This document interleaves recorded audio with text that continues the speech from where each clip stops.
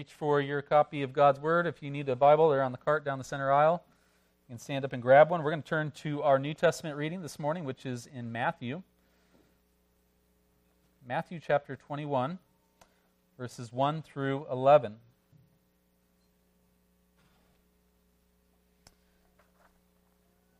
This is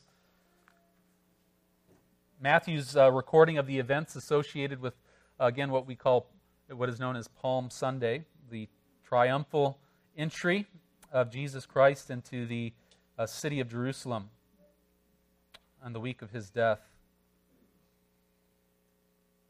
Matthew chapter 21, verses 1 through 11, this is God's holy word.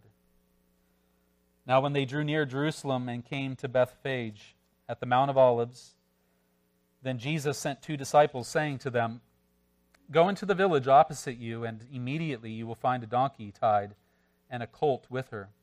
Loose them and bring them to me. And if anyone says anything to you, you shall say, 'The Lord has need of them,' and immediately he will send them."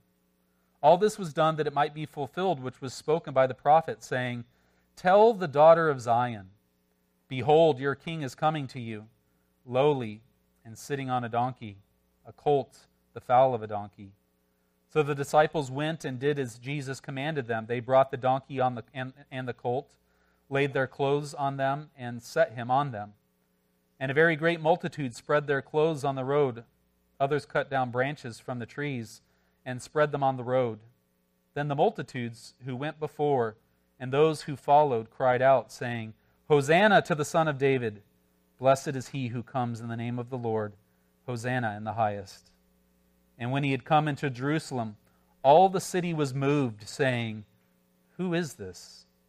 So the multitude said, "This is Jesus, the prophet from Nazareth of Galilee." Let's turn together to Exodus chapter 10. Exodus chapter 10.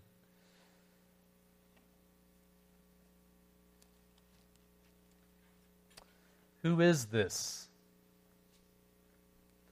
In other words, why isn't he? This man doesn't quite look like the king that we anticipated to come, though the prophets had foretold that he would come to them in a lowly manner, in a humble manner, riding on a donkey into the city. Who is this? Well, it's Jesus of Nazareth, and he is the king. Well, let's see how that theme attaches to Exodus chapter 10, where we have the recording in verses 1 through 20 of the 8th plague that the Lord brought upon the nation of Egypt, which I will read to you now. This is the word of God. "Now the Lord said to Moses, 'Go in to Pharaoh, for I have hardened his heart and the hearts of his servants, that I may show these signs of mine before him, and that you may tell in the hearing of your son and your son's son the mighty things I have done in Egypt, and my signs which I have done among them, that you may know that I am the Lord.' So Moses and Aaron came into Pharaoh and said to him, 'Thus says the Lord God of the Hebrews, how long will you refuse to humble yourself before me? Let my people go that they may serve me. Or else, if you refuse to let my people go, behold, tomorrow I will bring locusts into your territory, and they shall cover the face of the earth, so that no one will be able to see the earth. And they shall eat the residue of what is left, which remains to you from the hail. And they shall eat every tree which grows up for you out of the field. They shall fill your houses, the houses of your servants, and the houses of all the Egyptians, which neither your fathers nor your fathers' fathers have seen, since the day that they were on the earth to this day." And he turned and went out from Pharaoh. Then Pharaoh's servants said to him, "How long shall this man be a snare to us? Let the men go, that they may serve the Lord their God. Do you not yet know that Egypt is destroyed?" So Moses and Aaron were brought again to Pharaoh, and he said to them, "Go, serve the Lord your God." "Who are the ones that are going?" And Moses said, "We will go with our young and our old, with our sons and our daughters, with our flocks and our herds we will go, for we must hold a feast to the Lord." Then he said to them, "The Lord had better be with you when I let you and your little ones go. Beware, for evil is ahead of you. Not so. Go now, you who are men, and serve the Lord, for that is what you desired." And they were driven out from Pharaoh's presence. Then the Lord said to Moses, "Stretch out your hand over the land of Egypt for the locusts, that they may come upon the land of Egypt, and eat every herb of the land, all that the hail has left." So Moses stretched out his rod over the land of Egypt, and the Lord brought an east wind on the land all that day and all that night. When it was morning, the east wind brought the locusts, and the locusts went up over all the land of Egypt, and rested on all the territory of Egypt. They were very severe. Previously, there had been no such locusts as they, nor shall there be such after them. For they covered the face of the whole earth, so that the land was darkened, and they ate every herb of the land, and all the fruit of the trees which the hail had left. So there remained nothing green on the trees or on the plants of the field throughout all the land of Egypt. Then Pharaoh called for Moses and Aaron in haste and said, "I have sinned against the Lord your God and against you. Now therefore, please forgive my sin only this once, and entreat the Lord your God that he may take away from me this death only." So he went out from Pharaoh and entreated the Lord, and the Lord turned a very strong west wind, which took the locusts away and blew them into the Red Sea. There remained not one locust in all the territory of Egypt. But the Lord hardened Pharaoh's heart, and he did not let the children of Israel go. This is the word of God. Let's pray. Father in heaven, Lord, let us now take your word for what it truly is, and the preaching of it. Father, may we have the ability to hear, to give attention, and Father, to wait on you, to know how your word is the light that we need in order to walk in this world and to safely make our way through it. So we pray that you would guard us and guide us and protect us, that you would subdue us, Father, by your word and spirit, that we might be known and seen to be your disciples and your children. And we ask it in Jesus' name. Amen. Many of you know that on August 6th, 1945, that the United States of America dropped an atomic bomb on the Japanese city of Hiroshima. The next day, a leaflet was drafted by our government, and hundreds of thousands, if not millions, of these leaflets were to be spread over cities, Japanese cities, to warn the people. And that leaflet read like this: "To the Japanese people, America asks that you take immediate heed of what we say on this leaflet. We are in possession of the most destructive explosive ever devised by man. A single one of our newly developed atomic bombs is actually equivalent in explosive power to what 2,000 of our giant B-29s can carry on a single mission. This awful fact is one for you to ponder, and we solemnly assure it is grimly accurate. We have just begun to use this weapon against your homeland. If you still have any doubt, make inquiry as to what happened to Hiroshima when just one atomic bomb fell on that city. Before using this bomb to destroy every resource of the military by which they are prolonging this useless war, we ask that you now petition the emperor to end the war. Our president has outlined for you the 13 consequences of an honorable surrender. We urge that you accept these consequences and begin the work of building a new, better, and peace-loving Japan. You should take steps now to cease military resistance. Otherwise, we shall resolutely employ this bomb and all our other superior weapons to promptly and forcefully end the war. Evacuate your cities. Attention, Japanese people, evacuate your cities." It amazes me that the government and the citizens of Japan did not heed that warning after the devastation that they had already seen fall on Hiroshima. They did not immediately pursue peace with a superior military power. They stubbornly prolonged the war, and it was to their own destruction.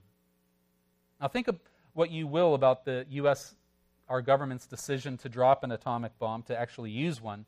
But Japan's response to Hiroshima was, without question, one of the most foolish and costly military decisions ever made in the entire history of human warfare. But I think that we could argue that the worst leadership decision ever made in a time of war was the one that Pharaoh makes here. The Lord God of all creation is making war on the on the nation of Egypt and on their gods. The Lord has proven his superior might. He's already done this. He's demonstrated his sovereignty over all of creation, water, earth, sky, on all man and beast. And this war will end only one of two ways for Pharaoh and for Egypt: total surrender to the will of the Lord, or widespread destruction and death.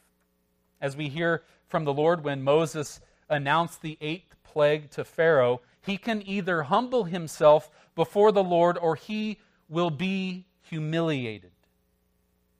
It's one or the other. Humility or humiliation. But the Lord has already told us which one that Pharaoh is going to choose. He will choose to harden his heart. He will refuse the Lord's terms of peace. And so the Lord has told us this. We've heard it. He told Pharaoh in chapter 9, verse 16, he said, "But indeed for this very purpose I raised you up, that I may show my power in you, and that my name may be declared in all the earth." And this tells us that the Lord was not making himself known for Pharaoh's sake, but for the sake of the world. For the sake of the world. And the message is to us and to our children. There is no one like the Lord in all the earth. Pharaoh's refusal to truly humble himself before the Lord led to his humiliation in death. And who knows how many Egyptians. We know his entire army was wiped out at the Red Sea. The Lord desires that we and our children would not make the same tragic mistake. If you want to live, if you don't want to be humiliated in judgment, you must humble yourself and know the Lord as your God. As your God. And we hear that from the Lord's words to Moses in verses 1 and 2. He says, "Go in to Pharaoh, for I have hardened his heart and the hearts of his servants, that I may show these signs of mine before him, and that you may tell in the hearing of your son and your son's son the mighty things I have done in Egypt, and my signs which I have done among them, that you may know that I am the Lord." As we have seen, Pharaoh has hardened his heart against the Lord. He has refused to heed the voice of the Lord. And so now the Lord says that in response, he has hardened Pharaoh's heart and the hearts of his servants. Now again, this doesn't mean that the Lord made Pharaoh's heart hard, when Pharaoh might have wanted to soften his heart towards the Lord and to obey the Lord. But the Lord said, "No, I'm going to harden your heart anyways." No, that's not what is being said here. The Lord is in no way responsible for Pharaoh's hard heart. Pharaoh is. This is the Lord giving Pharaoh what he already wants. This is the Lord withdrawing his merciful influences that he brings upon people that might actually bring about a change of heart. And the Lord is saying, he doesn't owe that to Pharaoh. He is withdrawing that restraining influence off of Pharaoh's life because he is acting like a hard-hearted fool. The Lord here is simply handing Pharaoh over to the folly and darkness that is already in his heart. And again, this brings a warning to all of us that we are not to be so foolish to think that we can refuse to listen to God's voice and thinking that we have the power within ourselves. That one day we will just decide, today's the day that I didn't want to do it yesterday, today's the day that I'm finally going to listen to the Lord. No, that's foolish. God's word says today is the day of salvation. In other words, you don't know if there will be salvation available tomorrow. Today is the day. Don't wait for tomorrow. Psalm 95, "Today, if you hear his voice, do not harden your hearts." There may come a day when his spirit is, and his influence is no longer striving against your resistance to his word, and he will harden your heart.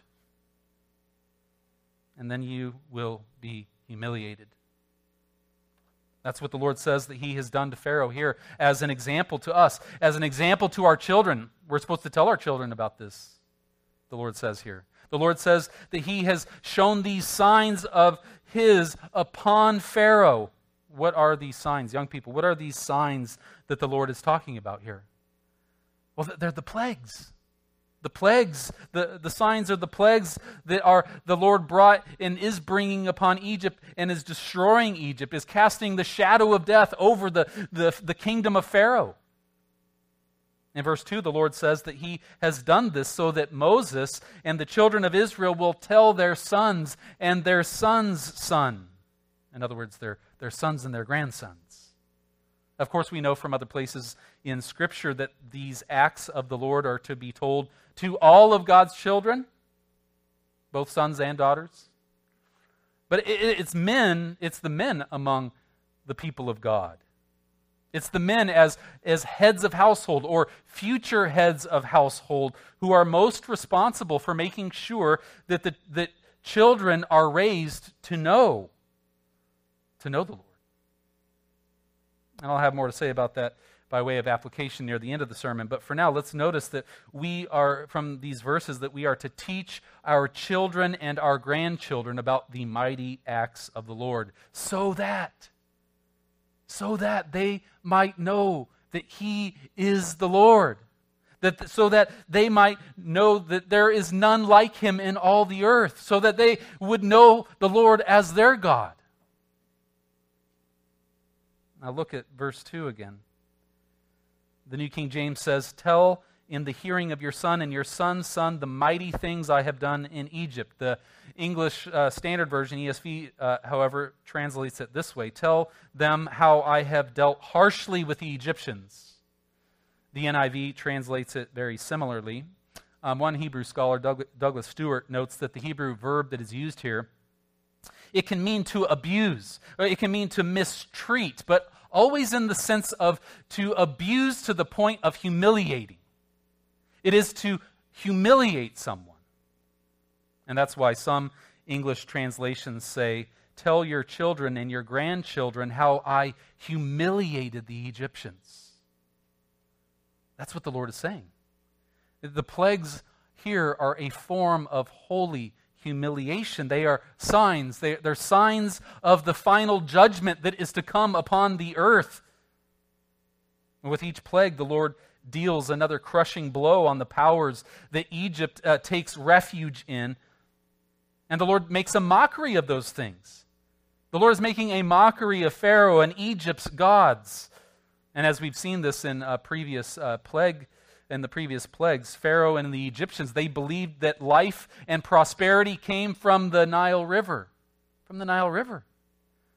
In the second plague, we saw that they looked to the world and created things to define who they were, or to discover for themselves their own life's purpose. Are you doing the same? Are you doing those things? We've seen in the third plague how the Egyptians thought that they could build a lasting city by the work of their own hands, and that they were satisfied with worldly treasures. Is that enough for you? In the fourth plague, we saw that they rested all of their hope in the future, for the future, in human ingenuity, in science, and in human effort. Next, we saw that masculine strength and feminine beauty were the powers that they used to obtain the things that they wanted. We saw that how they trusted the plans of human leaders for their security. Those are the beliefs that the Egyptians lived by and that the Lord here is judging. Those are the things that they put above and beside God, that they put their trust in instead of the Lord. Are we doing that too, those things? For we've seen one by one, with each passing plague, the Lord has made a mockery of all of those religious ideas. They're man-made gods, and everything they trusted in have been utterly humiliated. The Lord has humiliated them, much like architect William M. Friedman was humiliated on June 24th, 2021. June 24th, 2021, that was the night the condominium building that Mr. Friedman had designed collapsed at 2 o'clock in the morning in Miami, Florida. killing 98 people who were sleeping inside. All indications are, from the initial investigation, that there were significant errors in the design of that building, both in its foundation, in the steel supports, and in the design of the large swimming pool that sat just outside the portion of the building that collapsed. Even though the architectural firm William F. Friedman and Associates, it no longer exists, but if it's still the name of that firm has been utterly humiliated.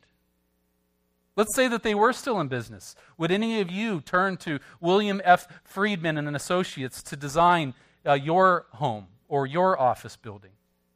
No. William F. Friedman and Associates will be that name will be the butt of jokes in architectural schools for many years to come. The collapse of that building has proven that they did not know what they were talking about when they handed over those sets of plans to the builder who constructed that doomed building. That's like what the Lord has just done to Egypt here in Exodus. He has shown the whole world that they do not know what they are talking about. The powerful-looking society that they have created while ignoring the voice of the Lord, it's not powerful at all. It's a sham. They have been humiliated as people who are ignorant and self-deceived. Now, young people, the Lord is in the process of humiliating the United States of America, I believe, and the perverse society and culture that we are presently building. Just listen to our leaders. Just listen to the celebrities our culture worships. Listen to the things they say. Listen to the elites who tell us what it is that we should believe and that we're all backwards. Listen to them, and you will hear that their ideas are utter foolishness. Utter foolishness. The children that they don't slaughter in the womb, they want to brainwash into believing that they can choose their own gender. They say it's fair for biological males who claim to be women, it's fair for them to compete in women's sports and to completely dominate those sports. They say defunding the police is the way to make our neighborhoods safer. They say spending trillions of dollars that we don't have, even though we know that it'll make inflation skyrocket, they say that's building back better. And I'm not surprised anymore when our cultural elites champion causes that they think are moral, but they are absolutely absurd on the face of it. We're just getting used to this. And their every solution seems to only make problems worse.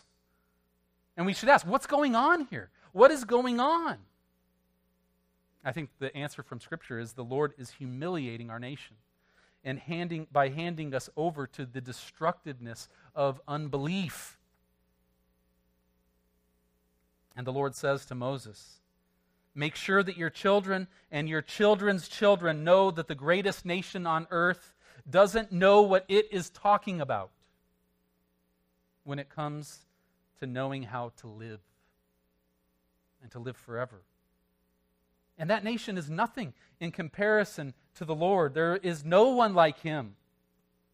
God's people should want their children and all future generations to look at Pharaoh and the Egyptians to see how not to respond to the Lord. He wants them to see the only people who belong to the Lord and who heed his voice will endure and prosper. So children, look and see here, look here, and see the disaster and the humiliation that lies ahead for a nation that refuses to humble itself before the Lord. Look at verses 3 through 6. So Moses and Aaron came in to Pharaoh and said to him, thus says the Lord God of the Hebrews, how long will you refuse to humble yourself before me? Let my people go that you may serve me, or else, if you refuse to let my people go, behold, tomorrow I will bring locusts into your territory. They shall cover the face of the earth so that no one will be able to see the earth, and they shall eat the residue of what is left, which remains to you from the hail. And they shall eat every tree which grows up for you out of the field. They shall fill your houses, the houses of your servants, the houses of all the Egyptians, which neither your fathers nor your fathers' fathers have seen since the day they were on the earth to this day. Pharaoh's lack of humility before the Lord is part of his humiliation. His lack of humility is part of his humiliation because it is being used to expose him as a fool for having refused to heed the voice of the Lord. And when this is over, this Pharaoh will be known as one of the greatest fools who has ever walked the planet. Now, even his servants are wising up. We hear them ask Pharaoh a different version of the question that the Lord asked Pharaoh in verse 3. How long? How long? But unlike the Lord's question, the servant's question doesn't directly blame Pharaoh. That would have likely been suicide for those servants. Pharaoh's servants blame Moses. They say, this man is a snare to us. But they do imply, the servants you notice here, they do imply that if Pharaoh wasn't so foolish, he would see that this has gone on too long. If he wasn't so blinded by pride, he would see that his nation has been destroyed by the Lord's judgments. But the servants' accusation against Moses shows us, as verse 1 says, that their hearts were hardened too. This is not them turning to the Lord and acknowledging him. No, they say, the servant of the Lord, this man Moses, is a snare. He's a trap to us. But what don't they see? What they don't see is that if they have fallen into a trap, it is the Lord that has set the trap, not Moses. But they propose a compromise to Pharaoh that might allow Egypt to be spared further destruction. Let the male Israelite, let the men go out that they may serve the Lord. And the strategy is designed to persuade Moses, isn't it? As a man, the man Moses, as if the Egyptians they're dealing with Moses. That's what they appear to be thinking here. But they aren't dealing with Moses, are they? They're dealing with the Lord. But they think that they can come up with some compromise that Moses will take on. This is how unbelievers often treat us as the people of God when it comes to biblical morality and all kinds of topics, whether it be abortion or sexuality, human identity, the roles of men and women, or what true justice looks like. They attack us. They think we're the problem. They think we're the ones standing in the way, but we're not. It's not us. We're just taking God at his word. It's God that they have a problem with. And it helps us. It actually helps us to remember that so that, number one, we won't compromise. We need to remember that we won't compromise with them to achieve some false form of peace. And Moses is an example to us here about how to do that, how to stand our ground in this way. Pharaoh thinks that his servants are onto something. He calls Moses back. Let's get him in here. Let's see if he'll accept the compromise. Maybe they feel that they'll just let the Israelite men go out to worship the Lord. Maybe that'll do it. So Moses calls Pharaoh, or Pharaoh calls for Moses and Aaron to present to them this compromise. We see in verses 8 through 11, Pharaoh says, "Go, serve the Lord your God." But who, by the way, are the ones that are going? Now, this is a negotiation tactic. Rather than coming out directly with the offer that Pharaoh has in mind, he asks a question with the hope that he will get the answer that he is looking for, that only the men will go. But Moses refuses to negotiate. Moses does not compromise. And he understands that he can't because he is not speaking for himself. Like us, when it comes to engaging the world about ultimate issues and eternal matters and moral matters, we are to speak for the Lord our God. And Moses does. He says, we will go with our young and our old, with our sons and our daughters, with our flocks and our herds, we will go, for we must hold a feast to the Lord. Now, what else can Moses say as God's servant? This is the kind of worship. This is the kind of service that the Lord has called his people to. Now, there's something peculiar about the kind of worship that Israel is being called into, because when it came to Egyptian worship, it was mostly the men who participated in the cults, in the temples. Now, there were some women, but they were usually They were usually co-opted and brought into those situations, forced to serve the pleasures of those men. But the Lord says that his worship is for the men and the women and the children.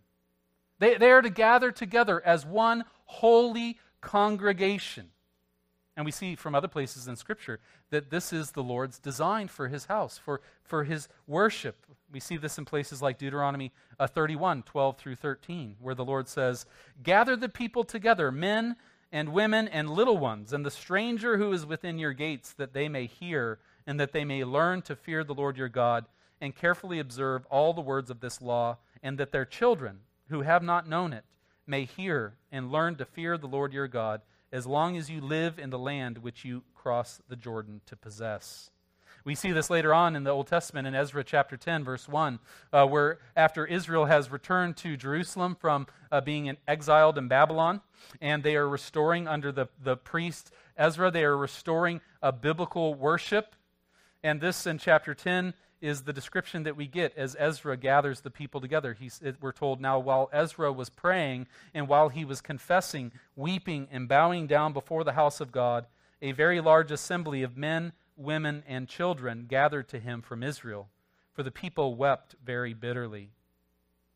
In the New Testament, we hear Jesus saying to his disciples, "Let the little children come to me, for of such is the kingdom of heaven." Right? When Paul wrote his letter to the Ephesians, he assumed that children of believers would be present when the church gathered for public worship, and Paul's letter was read. How do we know that? Because Paul speaks directly to the children in Ephesians chapter 6, verses 1 through 3. Now, all of this to say that it is God's design that when his people gather for worship, that their women and their children be present along with the men. For he is present. He is there to speak to them too. It's not just for the men. And this is why we as a church encourage that as much as possible, children be with their parents in worship. Now, when they're young, there are natural obstacles to that, right? Babies cry. Toddlers squirm while they're learning that the Lord is truly among us. We have to patiently teach them. But we do that with excitement. With excitement. The Lord is here to speak to them too. He is meeting with his people. And he wants them here so that they can learn to hear his voice and to respond in faith to his word. And that's why we don't have a children's church. We don't. First of all, we don't see it in Scripture. We don't see in Scripture that when the church gathers that there's actually two churches. There's one for the people who are old enough to sit still, and then there's one for everybody else. Now, there are special considerations. We have a special needs child. If we have somebody who is physically has physical difficulties or mental difficulties, we have to figure out how are we going to minister to them? How are we going to care for them? And as much as possible, help them be present here when God is meeting with his people. But we teach, we don't see that the Lord has authorized two separate worship services, right? He's created one body.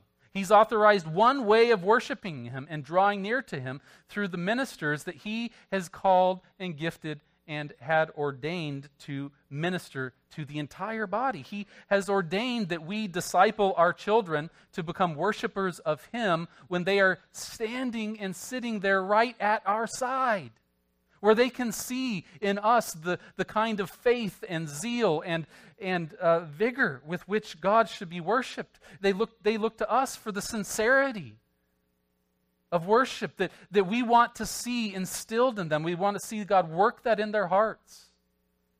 This is God's will for them. That we teach them as we're praying that these are their prayers too. As we sing that these are their songs too. That the Lord is their God too. He has gathered them too together with us so that he can speak to them too. You don't think God can do this? Look at John the Baptist when he was a babe in the womb of his mother Elizabeth, and when Mary who was pregnant with the Lord Jesus Christ, walked into the room, John leapt with joy by the power of the Holy Spirit in the womb of his mother. Now, that's an extraordinary thing. Just don't tell me that the Holy Spirit can't do what the Holy Spirit designs to do. And so are we wiser than God? Are we? When it comes to our children coming to faith in Jesus Christ. And we see it here. You go with your young and your old, with your sons and your daughters, with your children, and we must gather with the Lord and hold a feast to Him. If only the church would consider this when it comes to asking and answering the question, why are our children leaving Jesus and the church behind?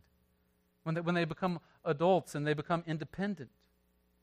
Now, I can only tell you just now what I have read from others who have left the church and then come back later. But and there are many reasons for this, but I've read books about this, where some who have come back to the church describe how they attribute their exodus from the church, they ascribe it to the fact that they were scurried off to children's church, where they were entertained, where their faith was further juvenilized in youth groups that tried to make Jesus look hip and cool according to the secular culture's standards. Churches do that. We can be tempted to do that. And these believers have testified to the fact that they were taught our culture's art forms. They rather than being taught to evaluate our culture's art forms, they were taught that those art forms are religiously neutral. And many children whose belief in God is entertainment-oriented, they come to find out, it's seen in their life later, that they just don't take the Lord that seriously. And the culturally secular, hip form of Christianity that children can learn in youth groups, they don't have to, but they can. It often fuels the desire to be cool by the world's standards, doesn't it? It easily leads to a more overt secularism when we try to use secularism to lead them to Jesus Christ. But note here, the Lord's design for worship spoken of by Moses in verse 9. It was counter to Egyptian culture, just as God's worship is always to be countercultural. Now, you can read this for yourself later, but in Deuteronomy chapter 12, the Lord tells His people that they are not to worship Him like the nations worship their gods. Is that still true today? Now, we should be a little bit more wise, a little more circumspect, do a little bit more evaluation as we think about these things. God wants us to worship Him with our children at our sides as much as we're able, right? So we believe that our children will grow as they are immersed in the deep things of God.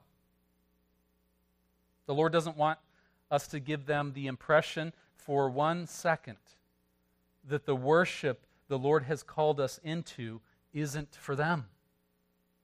We must not do that. And we can see God at work here, can't we? Among our young people. And we got young people who say, Amen. In the worship, we've got children who sing with gusto. We've got children here that have their own personal lists of favorite psalms, hymns, and spiritual songs. They mean something to them. We're teaching them that they belong here with us before the Lord, and the Lord is speaking to them too, right? And we see our children coming to faith in the Lord Jesus Christ. Praise the Lord. We just note here that it is the world and the devil who are trying to get us to leave our children out of worship. That's what Pharaoh is trying to accomplish here with threats. We see that in verse 11. He threatens Moses in verses 10 and 11. He says to them, then he said to them, the Lord had better be with you when I let you and your little ones go. Beware, for evil is ahead of you. Not so. Go now with you who are men and serve the Lord, for that is what you desired. That's interesting. Pharaoh is saying, if you take your women and children to worship the Lord, he had better be with you, because I have evil planned for you. I will bring evil down upon you. No, in fact, just let the men go out. And then he tacks on at the end, that's what you desired. It's kind of like that Obi-Wan Kenobi Jedi mind trick thing. These are not the droids you're looking for here. Only the men going out to worship is what you desired. But the Lord never compromises with the world, does he? He never does. He immediately tells Moses and Aaron, there in verse 12, as Pharaoh is driving them away, he says, stretch out your hand over the land of Egypt for the locusts, that they may come upon the land of Egypt and eat every herb of the land, all that the hail has left. And this is just what Moses did, and what do you know? In verses 13 through 15, we see described for us there the devastation that the Lord's locusts brought upon the land of Egypt. What is described there, friends, is that all of the food is gone. Everything green is gone. All of their grain, all of their trees. The locusts were in their house too. Maybe they had a little potted avocado tree in the kitchen window. Gone.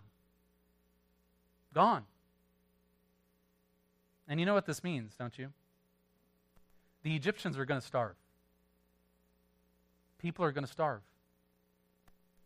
Death is coming upon the nation of Egypt. Their daily bread has been taken away. And Pharaoh knows that he has brought death upon his people, for he says so in verses 16 and 17. Look there. He again asks Moses to pray for him. This time he asks Moses to forgive him. Wow. He asks him to ask the Lord to take away the death just this one time that his own sin has brought on Egypt. And Moses did. He went out from Pharaoh. He entreated the Lord, and the Lord removed every locust in the land of Egypt. It's noted there was not one left. Just to show you that the Lord is in control, right? But the damage was already done. The damage was done. Pharaoh refused to humble himself before the Lord God Almighty, so he and his people have been utterly humiliated. Humiliated. Of course, the Lord wants us to warn our children about this, right? That makes sense. The Lord wants us to warn our children that if we too don't humble ourselves before the Lord, if we don't tremble at his word, that we will be humiliated on the day of judgment. We need to know that. Young people, you need to know that. But as we saw from the first Palm Sunday, so long ago, recorded for us in Matthew chapter 21, when our Redeemer entered Jerusalem, the Lord has given us a better story to tell our children than just the one about Pharaoh's humiliation. How did you catch how Matthew says it? He says, all of this was done that it might be fulfilled what was spoken by the prophet. Tell the daughters of Zion. Tell the children of God. Behold, your king is coming to you, lowly, sitting on a donkey. Jesus' lowly ride into Jerusalem that Sunday teaches us that even though he is the King of glory, he came to us with the kind of humility that the Lord requires of us. That's how Jesus came. He was humble before both God and man. He came as the servant of God and the servant of men in order to fulfill all righteousness in our place. He humbled himself before God. He did that for us because pride has taken hold of us too. Even as we're sitting here listening to his word, pride is still getting in the way of us responding to him and receiving his word the way that we ought to, even right now. But our comfort is that our King was humble for us, and he has the power to enable us to be humble too. And what's more, although Jesus was God's humble, obedient servant, the Lord did not spare him from the plagues of judgment that are reserved for the enemies of God. No, by the time that week had ended, Jesus had been utterly humiliated before God and man. According to the Father's plan, he was hung on a cruel cross, having been beaten and stripped naked, and seen there as a guilty, vile criminal. He was humiliated. Right? For us. For as the Scriptures tell us, God made him who knew no sin to become sin for us, so that we might become the righteousness of God in him. That's the greatest story ever told, right? It's the greatest story ever told. There is nothing that we can do in this life that is more important than learning that story for ourselves and then telling it to others, especially to our children and our children's children. Amen? Amen. Let's pray. Our Father in heaven, what a powerful portrait of your judgment we see in the book of Exodus, where you come to humiliate those who refuse to be humbled before you and to receive your word so that they might live. And Father, we want to thank you for what we see in our Savior Jesus Christ, who was both humble and humiliated. He did it for us. He stood in our place. And Father, may it be that we see in him the kind of life that we too want to live, that we go out to him by faith, that we would have been, if we had been there that day in Jerusalem, that we would have been the ones casting down our clothes and waving the palm branches and recognizing in him the salvation of the world, not as he came to conquer with swords and spears and clubs, but as he came to conquer through the cross. And we thank you, Father, how he has triumphed gloriously and how he has subdued us, who were once his enemies. Rather than crushing us, he has captured us and made us sons and daughters. And Father, so let our hearts and our love go out to him, our faith. May our children sing his praises. May they be prepared and discipled to disciple their children, and that their children's children might be discipled to know the Lord. And we ask that your Spirit might accomplish it as we simply and humbly take you at your word. And we ask it in Jesus' name. Amen. Amen. We're going to stand together and sing this wonderful hymn. I don't know if it's known to you. It's been a while since we sang it, number 330. But it's a wonderful hymn that tells so richly the story of Jesus Christ and who he is. And I picked this one thinking of Matthew chapter 21, there when Jesus rides into town, and what is the question that was asked? Who is this?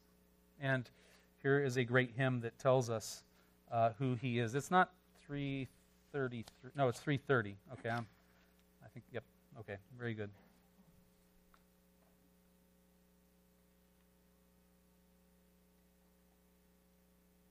Worthy